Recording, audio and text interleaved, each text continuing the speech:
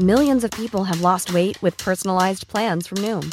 Like Evan, who can't stand salads and still lost 50 pounds. Salads generally for most people are the easy button, right?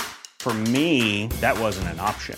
I never really was a salad guy. That's just not who I am. But Noom worked for me. Get your personalized plan today at Noom.com. Real Noom user compensated to provide their story. In 4 weeks, the typical Noom user can expect to lose 1 to 2 pounds per week. Individual results may vary. Guten Abend und willkommen zu Geschichte der Deutschen Podcast. Hört alle den Adventskalender von Ralf im Nebensprechen-Podcast. Dort kommen nämlich ein paar Überraschungen von der Judith. Wer ist die Judith? Ja, das hört ihr gleich.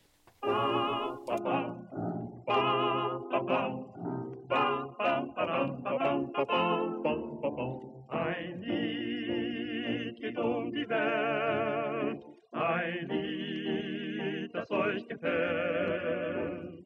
Die Melodie erreicht die Sterne. Wer München kennt, kennt das Siegestor. Wir befinden uns am nördlichen Ende der Münchner Altstadt und bummeln über die Ludwigstraße stadtauswärts. Auf dem Odeonsplatz mit der Feldherrenhalle finden klassische Konzerte statt und auch sonst ist da immer viel los. Ein bisschen italienisches Flair hat das schon. Okay, im Sommer, wenn man die Augen zumacht und das Wetter gut ist. Ja, nein, ernsthaft, also es ist ganz hübsch. So, weiter geht es über die Ludwigstraße, vorbei an ziemlich exklusiven Adressen. Rechts ist in einem eindrucksvollen Gebäude die Bayerische Staatsbibliothek untergebracht. Ihre Fassade ist ebenso wie die der Ludwigskirche, die nur ein paar Meter weiter liegt, ein Entwurf des Architekten Friedrich Wilhelm von Gärtner. Merkt euch den Namen, der begegnet uns gleich wieder. Von hier aus kann man das Siegestor schon sehen. Nur noch ein kleiner Fußmarsch und wir sind da. Schon ziemlich beeindruckend. Stimmt, ich wohnte gleich in Sendling in der Gegend und ich kann mich daran erinnern, also direkt neben dem englischen Garten, wo ich mal von der Polizei, die Ludwigstraße und die Leopoldstraße, die hinter dem Siegestor beginnt, sind schöne Alleen mit Bäume, Kunst und direkt an der LMU. Du kennst dich aber gut aus. Na, genau deswegen habe ich auch gleich in der Nullfolge ja einen echten Münchner zu Gast. Ist Travis nicht ein typisch bayerischer Name oder warum hörst du dich so an, als heißt du aus Texas? Ich muss das fragen, ich bin ja selber nicht aus Bayern. You doubting I'm the genuine article? I'm Bavarian, sure. Also ich bin in München aufgewachsen, okay? Von Alter von 4 bis 19 Jahren wohnte ich hin und wieder in München. Aber insgesamt 10 Jahre. Aber guck, ich hab doch Lederhosen an, das zählt doch. Auf jeden Fall, da bist du weiter als ich. Ja, und damit erstmal Servus, Moin und guten Tag zur Nullfolge der Erbstücke. Ein natürlich neuer Podcast. Es geht um Objekte aus der deutschen Geschichte. Ich bin Judith und unser waschechter Münchner hier, den habt ihr sicher auch gleich erkannt. Der Mann mit den bayerischen Namen von allen, Travis J. Dow. Travis, erzähl mal, woher kennt man dich? Was machst du so? Also man kennt mich wahrscheinlich am ehesten von meinem Podcast Geschichte der Deutschen. Aber ich mache, also das ist auf Deutsch, aber ich mache auch andere Geschichtspodcasts auf Englisch und habe gerade fast 100 Folgen von Amerikaner, also amerikanische Geschichte und Kultur und so aufgenommen. Genau, da kennt man mich vielleicht. Na, auf jeden Fall. Also ihr seht, Travis macht super viele interessante Sachen. Ich empfehle euch da unbedingt mal reinzuhören. Ihr findet das alles auf podcastnik.com. Ja? Genau, Podcast ja. N-I-K. Ja.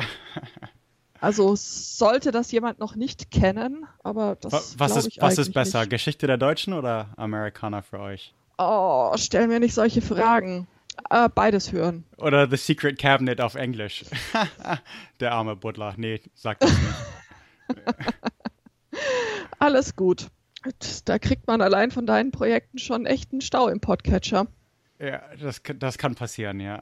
Ja, Amerikaner für euch, traurig, aber ich bin jetzt schon fast durch. Ich hab echt aufgeholt. Ein paar Folgen kommen noch. Ich freue mich drauf. Aber wir haben heute ja auch was Interessantes zu erzählen, deswegen sind wir eigentlich auch hier. Hüpfen wir mal wieder zurück zum Siegestor, würde ich sagen. als Amerikaner, was hältst du denn jetzt davon, dass München sowas hat? Das ist ja, als Amerikaner, also das ist eine interessante Frage, denn ich bin in München aufgewachsen. Ich bin erstmal 1000-mal vorbeigegangen, bevor ich überhaupt einen Gedanken darüber verschwendet habe. Und dann, also keine Spoiler jetzt, aber was dann draufsteht, dann überlegt man sich schon eigentlich, ja, warum sagt es das und was ist die Geschichte davon? Aber ich würde eine sehr andere Antwort als mein Großvater geben oder keine Ahnung was. Aber für mich war das eigentlich etwas Unbemerkenswertes. Einfach etwas, was die Leopoldstraße von der Maximilianstraße unterscheidet. Oder eins von den beiden hier. Aber ja. Ja, es wirkt ja auch so harmonisch, wenn man da langläuft. Also so, als würde das komplett so von der Feldherrenhalle bis zum Siegestor alles zusammengehören. Deswegen fällt es auch gar nicht so richtig auf. Und es tatsächlich. Es ist, damit man weiß, wo man ist, ach, da ist der englische Garten, da ist das Siegestor, da, okay, das heißt, hier ist in Sendling die U-Bahn und so. Aber sonst so die Geschichte dahinter, da hatte ich vielleicht nicht so das touristische Gehirn, sage ich mal so. Also ich habe mir nicht von Anfang an die Gedanken gemacht, was das bedeutet oder warum das überhaupt steht oder das Ganze. Aber ja, also wie wir gleich sehen werden, ist das ganz interessant. Mhm. Ja klar, aber du hast dann da gewohnt und dann läuft man halt immer da so vorbei und denkt sich eigentlich nichts weiter dabei. Also gucken wir noch mal ganz kurz in die andere Richtung, sag mir, zur Feldherrenhalle. Und Auftraggeber war König Ludwig I., genau, dessen Begeisterung für Architektur sich bis heute im Münchner Stadtbild findet. Er war der Onkel von Kaiserin Sissi. Kennt man Sissi eigentlich auch in Amerika, Travis? Also, nee, weniger, glaube ich. Also ich weiß schon, wer das ist, ja, aber Elisabeth von Österreich, right? Ja, genau. Okay, 10 Punkte, ding, ding. Genau, hier kommen ja diese ganzen Filme immer zu Weihnachten mit Romy Schneider und so. Warum fragst du mich solche Fragen? Ich bin doch Münchner, natürlich kennt doch jeder Sissi, also come on. Was tue? Keine Ahnung. Leute sind da unterschiedlich. Nee, aber das ist ja tatsächlich, das ist so von, wenn man irgendwie zu Fuß geht oder mit der U-Bahn oder so, das ist von Odeonsplatz bis Scheidplatz oder auf jeden Fall Universität ist da. Und das ist schon ein Stückchen zu Fuß. Und das Ganze ist, also das gehört schon, das eine ist am einen Ende, das andere ist am anderen Ende, das gehört schon so zusammen. Ist schon, ja. Ja, es ist genau 1 Kilometer, genau. Feldherrenhalle. Das ist am Odeonsplatz da, oder? Ja, genau, Das richtig. ist Das ist diese überdachte, diese Loggia. Da sind Genau. Löwen oder so, right? Da sind Löwen und dann an der anderen Seite, da ist die Residenz gleich da, an einer Seite. Genau, und da stehen immer die Taxis und dann 1 Kilometer weiter weg ist das Siegestor. Ganz Siehste? genau. Deswegen bin ich Experte, deswegen bin ich hier. Und da ist ein englischer Garten, da ist ein Biergarten. Alright. Genau. Ja, Bier ist auch ein gutes Thema. Also Ludwig I., der das hat bauen lassen, der hat ja durch seine Hochzeit mit Prinzessin Therese von Sachsen-Hildburghausen auch das Oktoberfest begründet. Ist ja auch wichtig. Das ist sehr wichtig. Also finde Ja. ich jetzt, meine persönliche Meinung, ja. Wiesen. Und Wiesen, genau. Und wenn sich schon mal jemand gefragt hat, warum der Platz, wo die Wiesen stattfindet, Theresienwiese heißt, dann eben wegen der Prinzessin Therese. Deswegen heißt das Theresienwiese. Wusste ich auch nicht, aber There you go. fand ich ganz, ganz spannend. Genau, das ist immer ein Hochzeitstag oder Hochzeitsfeier oder Genau. so. Ja, Anniversary. Ja, richtig. Genau. Aber ich glaube, über das Oktoberfest können wir auch einfach mal eine eigene Folge machen und über Bier so im Allgemeinen und Besonderen. Da hast du ja auch eine Menge zu sagen. Oktoberfest, weil viele es nicht mögen, finde ich, ist es wichtig zu erwähnen. Genau, deswegen sollte es eine Folge sein. Ich finde es nämlich doch was Gutes. Was Einmaliges, auch wenn es ein bisschen verrückt wird und alle 5 Minuten jemand weggetragen werden muss. Trotzdem, doch, ich glaube, ja, Wiesen ist schon was. Auf jeden Fall. Die Feldherrenhalle, über die könnte man eigentlich auch mal noch eine extra Folge machen, ist insofern ein wichtiges Objekt der deutschen Geschichte, als hier am 9. November 1923 der Hitler-Ludendorff-Putsch seinen blutigen Höhepunkt fand. Merkt ihr, wenn in Deutschland irgendwas Wichtiges passiert, passiert das meistens am 9. November. Ist relativ einfach, sich zu merken. Right. Ja.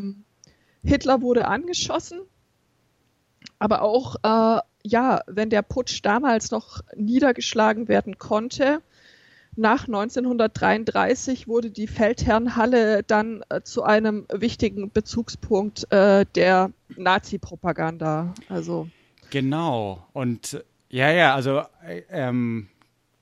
an dieses Gebäude kann ich mich natürlich gut erinnern, aber in dem Keller von dem Gebäude feierte ich auch meinen 18. Geburtstag da war mein Vater und Mutter da und Stiefvater und ganze Familie und Freunde und so.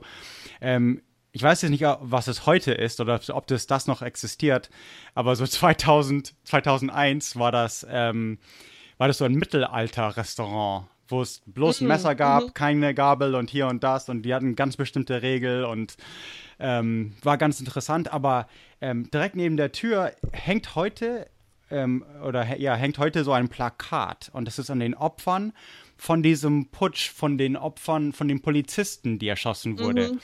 Und aber in der Nazi-Zeit hing ein viel größeres Plakat von den Nazis, die halt erschossen wurden in der gleichen Schießerei am Odeonsplatz da.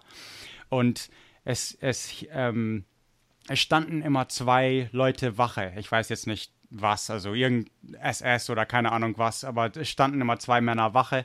Und wenn man den Hitlergruß nicht gab, wenn man da vorbeiging, dann würde man halt mitgenommen und es wurden mindestens ein paar Fragen gestellt.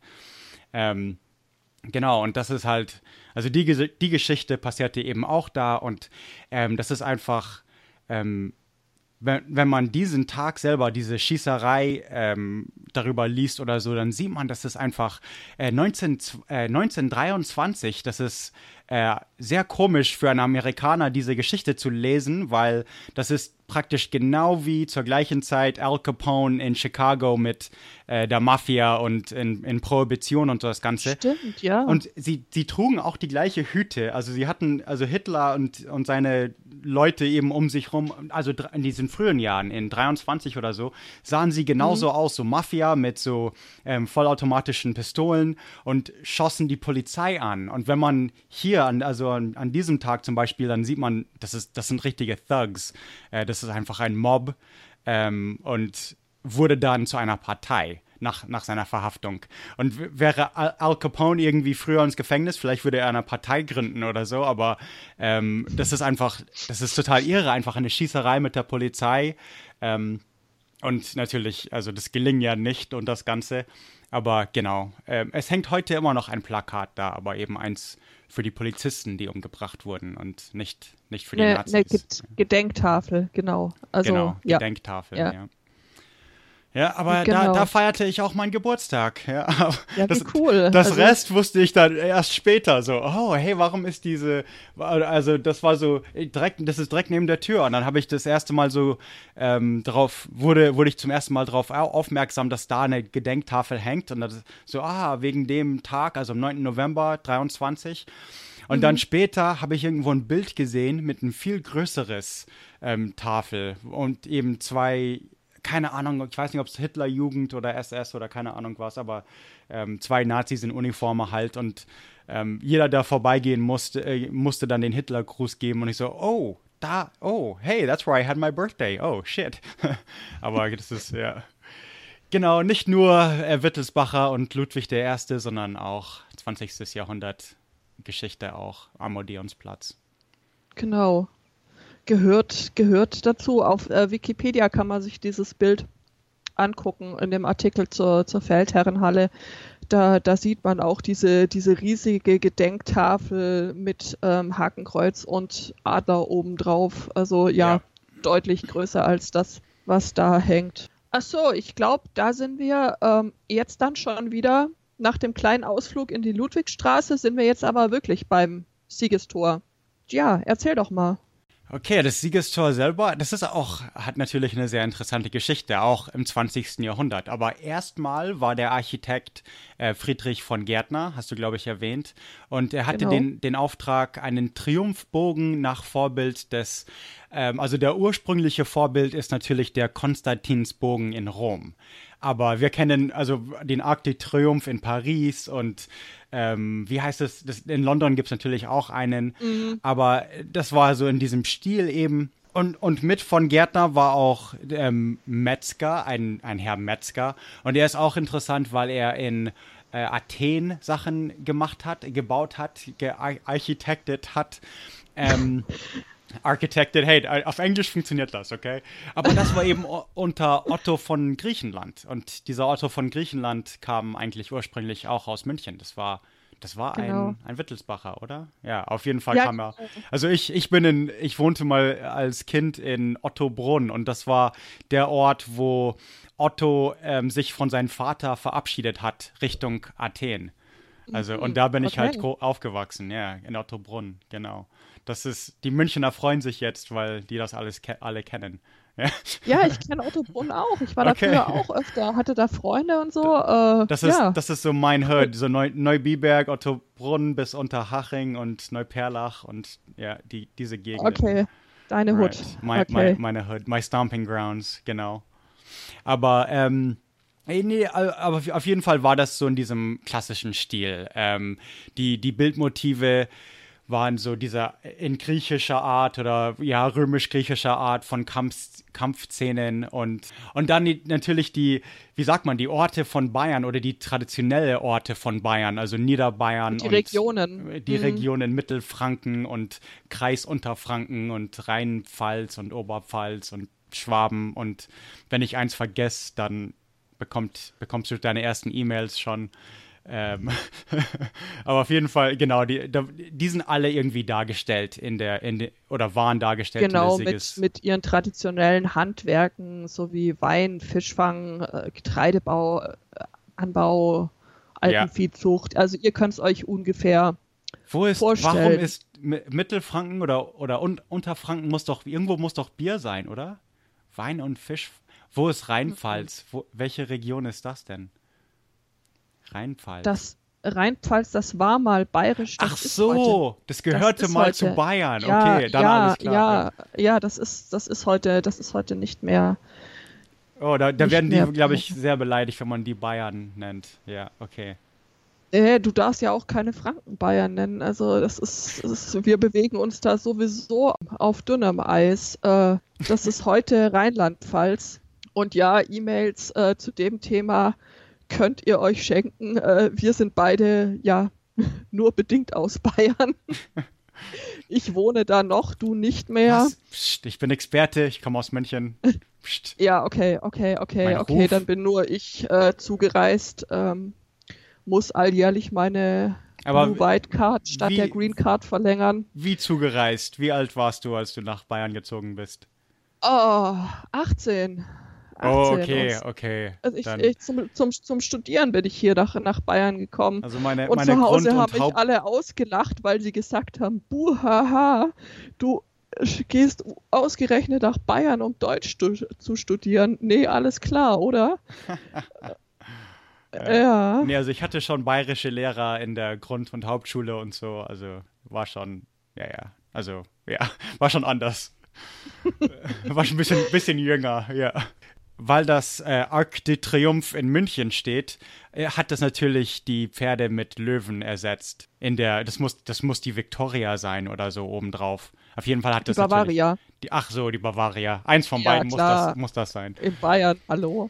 Ja, aber das ist doch, also, okay, vergiss es. Das ist ein Siegestor, das ist Victoria. Auf jeden Fall, naja, klar, eigentlich schon. Ja, Bavaria. Ich glaube, möglicherweise kann man sich auch aussuchen, wer das jetzt im Die Bavaria Einzelfall ist auch, ich glaube, die ist auch in der Theresienwiese irgendwo. Ganz genau. Ja, okay, dann ist es ein Motiv, ja. Ich fand das eine total coole Geschichte, dass die Wittelsbacher schon ewig lang lebende Löwen in verschiedenen Schlössern und Festungen gehalten haben. Und seit 1491, also das ist ein Jahr bevor Kolumbus da seinen Trip nach Amerika veranstaltet hat, ist ein Löwenmeister als Angestellter im Münchner Alten Hof bekannt. Das ist doch mal eine Story, oder? Das ist doch, ja.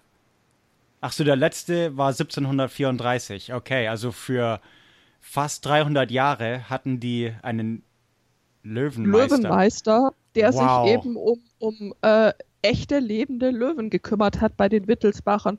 Also von daher gesehen können wir eigentlich froh sein, dass die aus Stein sind, die jetzt da gerade rumstehen. Das ist, ja, es gibt ein paar Schlösser, die immer noch in dieser, wie sagt man, Moat, in diesen Grabendings drumrum immer noch. Also in Tschechien Ja. gibt es einen mit Bären, in Český Krumlov zum Beispiel. Aha. Die gibt es immer noch. Oder jetzt wieder, ich weiß es nicht, aber ja, also das ist.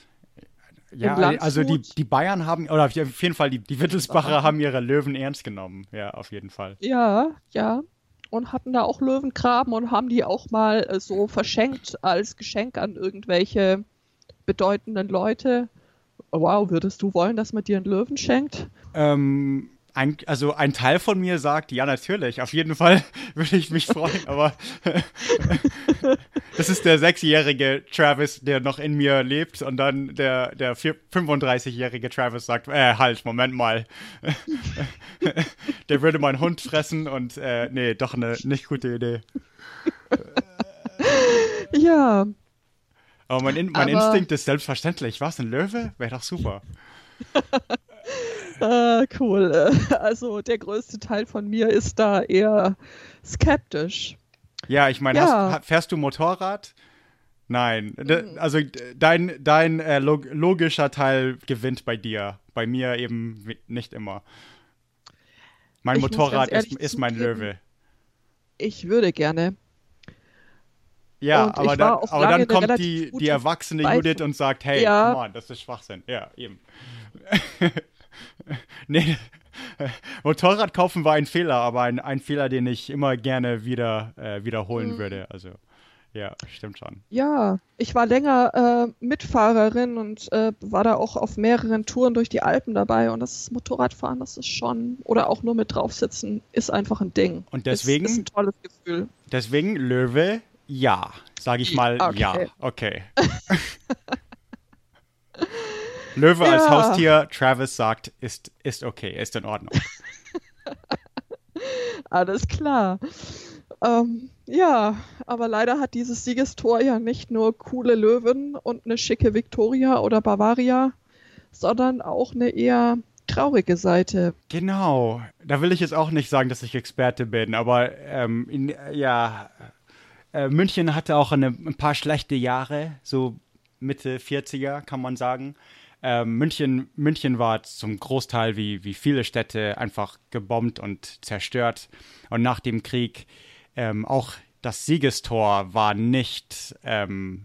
wurde nicht geschont.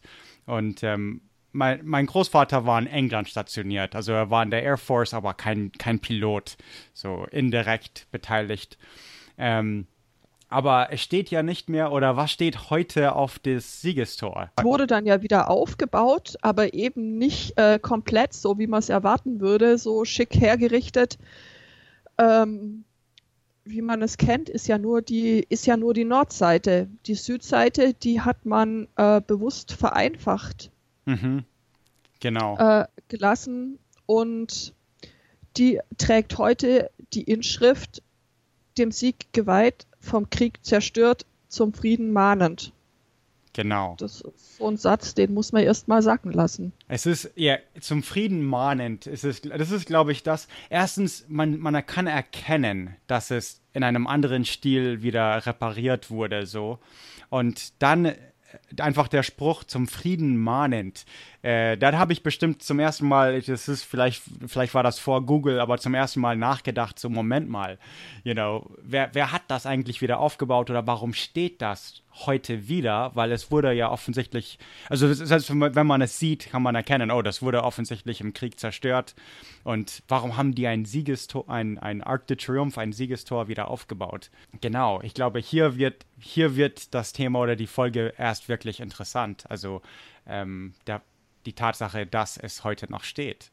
Und heute steht es ja nicht mehr für das Gleiche wie vor dem Krieg. Das stimmt. Man kann daran sehen, dass Krieg sogar die Symbole des Sieges zerstört und dass Krieg eigentlich nur selten Gewinner mit sich bringt, sondern auch viel Leid und Zerstörung. Und deswegen denke ich mir, und ich denke, ich kann da jetzt auch für dich mitsprechen, dass die Lösung eigentlich nur Frieden heißen kann. Ja. Ich bin kein großer Warmonger. Ja, nee. Aber das ist eben eine sehr ähnliche Gebäude steht in Paris, eine sehr ähnliche Gebäude steht in London und eben hat nicht die gleichen Worte, steht nicht zum Frieden mahnend oder so, sondern hat einen sehr einfacheren Stolz. Und genau, also das gleiche Symbol, was die das Siegestor in München auch hatte vor dem Krieg. Das war einfach irgendein Schlacht. Wir haben es gar nicht erwähnt. Warum wurde es gebaut? Stimmt. Ich meine, weil ich glaub, mir ist das eigentlich ziemlich egal, weil ich finde, dass es auch wieder gebaut wurde, ist für mich persönlich viel interessanter. Also, als ich es gesehen habe, dachte ich mir, okay, schön, irgendeine Geschichte von irgendeinem bayerischen Krieg, vielleicht gegen Preußen oder mit Preußen gegen Frankreich. Ich glaube, es war gegen Frankreich. Es war 1870, Ludwig der Erste hat das bauen lassen für das bayerische Heer. Das war genau älter. Ursprünglich. Und ja, die hatten auch ziemlich viel mitgemacht. Die haben erst an der Seite Napoleons gekämpft eben. Also Anfang des 19. Jahrhunderts. Okay. Und danach, als der Russlandfeldzug dann so richtig in die Hose ging, haben sie sich gegen ihn gestellt. Und in Russland sind auch sehr, sehr viele bayerische Soldaten gefallen. Ja, okay. Und als es eben gebaut wurde, dann eben als einfacher Symbol von Stolz, von hey, unsere Armee hat das und das gemacht und genau, also als Ehre für das bayerische Heer. Aber ja, heute hat dieses Siegestor, sofern man es denn so nennen möchte und kann, eine andere Botschaft. Ja, eben eine zweite Bedeutung. Und obwohl das gleiche Gebäude in Paris und London steht, ist es heute das in München eben doch anders. Und genau, deswegen auch, also deswegen erwähnenswert, deswegen ein Podcast drüber auf jeden Fall. Mhm. Also es ist kein reiner Sieg, von dem es heute erzählt. Es hat eigentlich irgendwie in gewisser Weise, könnte man schon sagen, auch eine moralische Botschaft, nämlich die, dass die Vergangenheit Lehren bereithält, die genutzt werden müssen, um die Zukunft zu formen. Nicht, dass ich Geschichte jetzt so wiederholen würde, aber es hält doch, glaube ich, Punkte bereit, die sich anzuschauen lohnen. Mhm. Ja, Mensch, danke, Travis, dass du da warst. Jetzt wisst ihr eine ganze Menge mehr über das Siegestor in München und darüber, warum dieses ganze Ensemble von der Feldherrenhalle bis zum Siegestor ein ziemlich symbolträchtiges Stück deutscher Geschichte ist. Wenn ihr Spaß gehabt habt, freut es uns natürlich, wenn ihr auch das nächste Mal wieder dabei seid. Eine super Sonder-Extra-Folge von Erbstücke könnt ihr zwischendrin auf jeden Fall auch im Adventskalender von Ralf im Nebensprechen-Podcast hören. Ich verlinke euch das. Nein, gelogen, siehste. Seit ich die schon hier die Outlines geschrieben habe, hat sich das nochmal verändert. Es gibt jetzt nämlich 2 super Sonder-Extra-Folgen bei Ralf. Darf ich sagen, wann die kommen? Ich weiß nicht, ob ich da zu viel spoiler. Aber auf jeden Fall hört den Nebensprechen-Podcast Adventskalender. Das lohnt sich immer. Das war auch letztes Jahr schon sehr, sehr hübsch. Ja. Yay, hat Spaß gemacht. Mir auch. Vielen Dank, dass du da warst. Wie ist dein Bayerisch? Oh, das möchte keiner hören. Noch schlechter als mein Englisch. So ein Bayer bin ich nicht, dass ich Dialekt kann. Ich auch nicht. Ich habe irgendwie, seit ich hier bin, ich lege viel Wert drauf, dass mich eigentlich jeder verstehen kann und deswegen tolle Experten sind wir. Das passt schon. das passt schon. Das wird schon gut. Ich sehe, es ist dein Bayerisch ist besser als meins. Ja, der Wahnsinn. Ja, dann sagen wir doch mal Servus, gell? Servus, Pfirzeich. War das jetzt bayerisch oder ein anderes? Ich glaube, wir können es als solches durchgehen lassen. Ich weiß es nicht. Oder gibt es einen Unterschied zwischen bayerisch und österreichisch? Oh, jetzt kommen die E-Mails. Jetzt kommen die E-Mails. Ja. Okay, ich hör auf. Okay. Das schneiden wir besser raus. Okay, gut. Also, Tschüss. macht's Bye. Gut. Tschüss. Oh, da habe ich jetzt bloß kurze Antwort geschrieben. Oh, toll. Okay. Super. Ich will nicht bloß alles über Nazis sagen. Ich kann dann reinspringen. Ich kann dann reinspringen und drüber was sagen. Also. Dann rede ich über Nazis. Ich rede auch nicht gerne über Nazis, aber wir müssen über Nazis reden, wenn wir über deutsche Geschichte reden. Okay. Da führt kein Weg dran vorbei. Du zuerst und dann bin ich dran. Also, bleiben Sie ruhig, alles wird gut. Selling a little or a lot? Shopify helps you do your thing however you cha-ching. Shopify is the global commerce platform that helps you sell at every stage of your business. From the launch your online shop stage to the first real-life store stage, all the way to the did we just hit a million orders stage. Shopify is there to help you grow. Shopify helps you turn browsers into buyers with the internet's best converting checkout. 36% better on average compared to other leading commerce platforms. Because businesses that grow, grow with Shopify. Get a $1 per month trial period at shopify.com/work. Shopify.com/work.